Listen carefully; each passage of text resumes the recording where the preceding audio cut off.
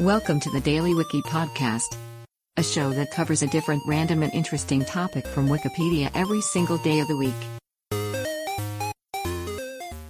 Today is November 1st, and here is today's featured Wikipedia article. Cyclone at landfall in India. Typhoon Gaye was a small but powerful tropical cyclone that caused more than 800 fatalities in and around the Gulf of Thailand in November 1989. The worst typhoon to affect the Malay Peninsula in 35 years, Gaye rapidly intensified from a monsoon trough, and on 3 November became the first typhoon since 1891 to make landfall in Thailand. It re-emerged into the Bay of Bengal and reorganized as it approached southeastern India. The typhoon moved ashore near Kavali, Andhra Pradesh, and dissipated over Maharashtra early on 10 November.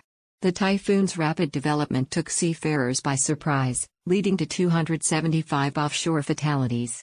Across the Malay Peninsula, 588 people died from various storm-related incidents and several towns were destroyed. Losses throughout Thailand totaled 11 billion. In India, Gaye damaged or destroyed about 20,000 homes in Andhra Pradesh.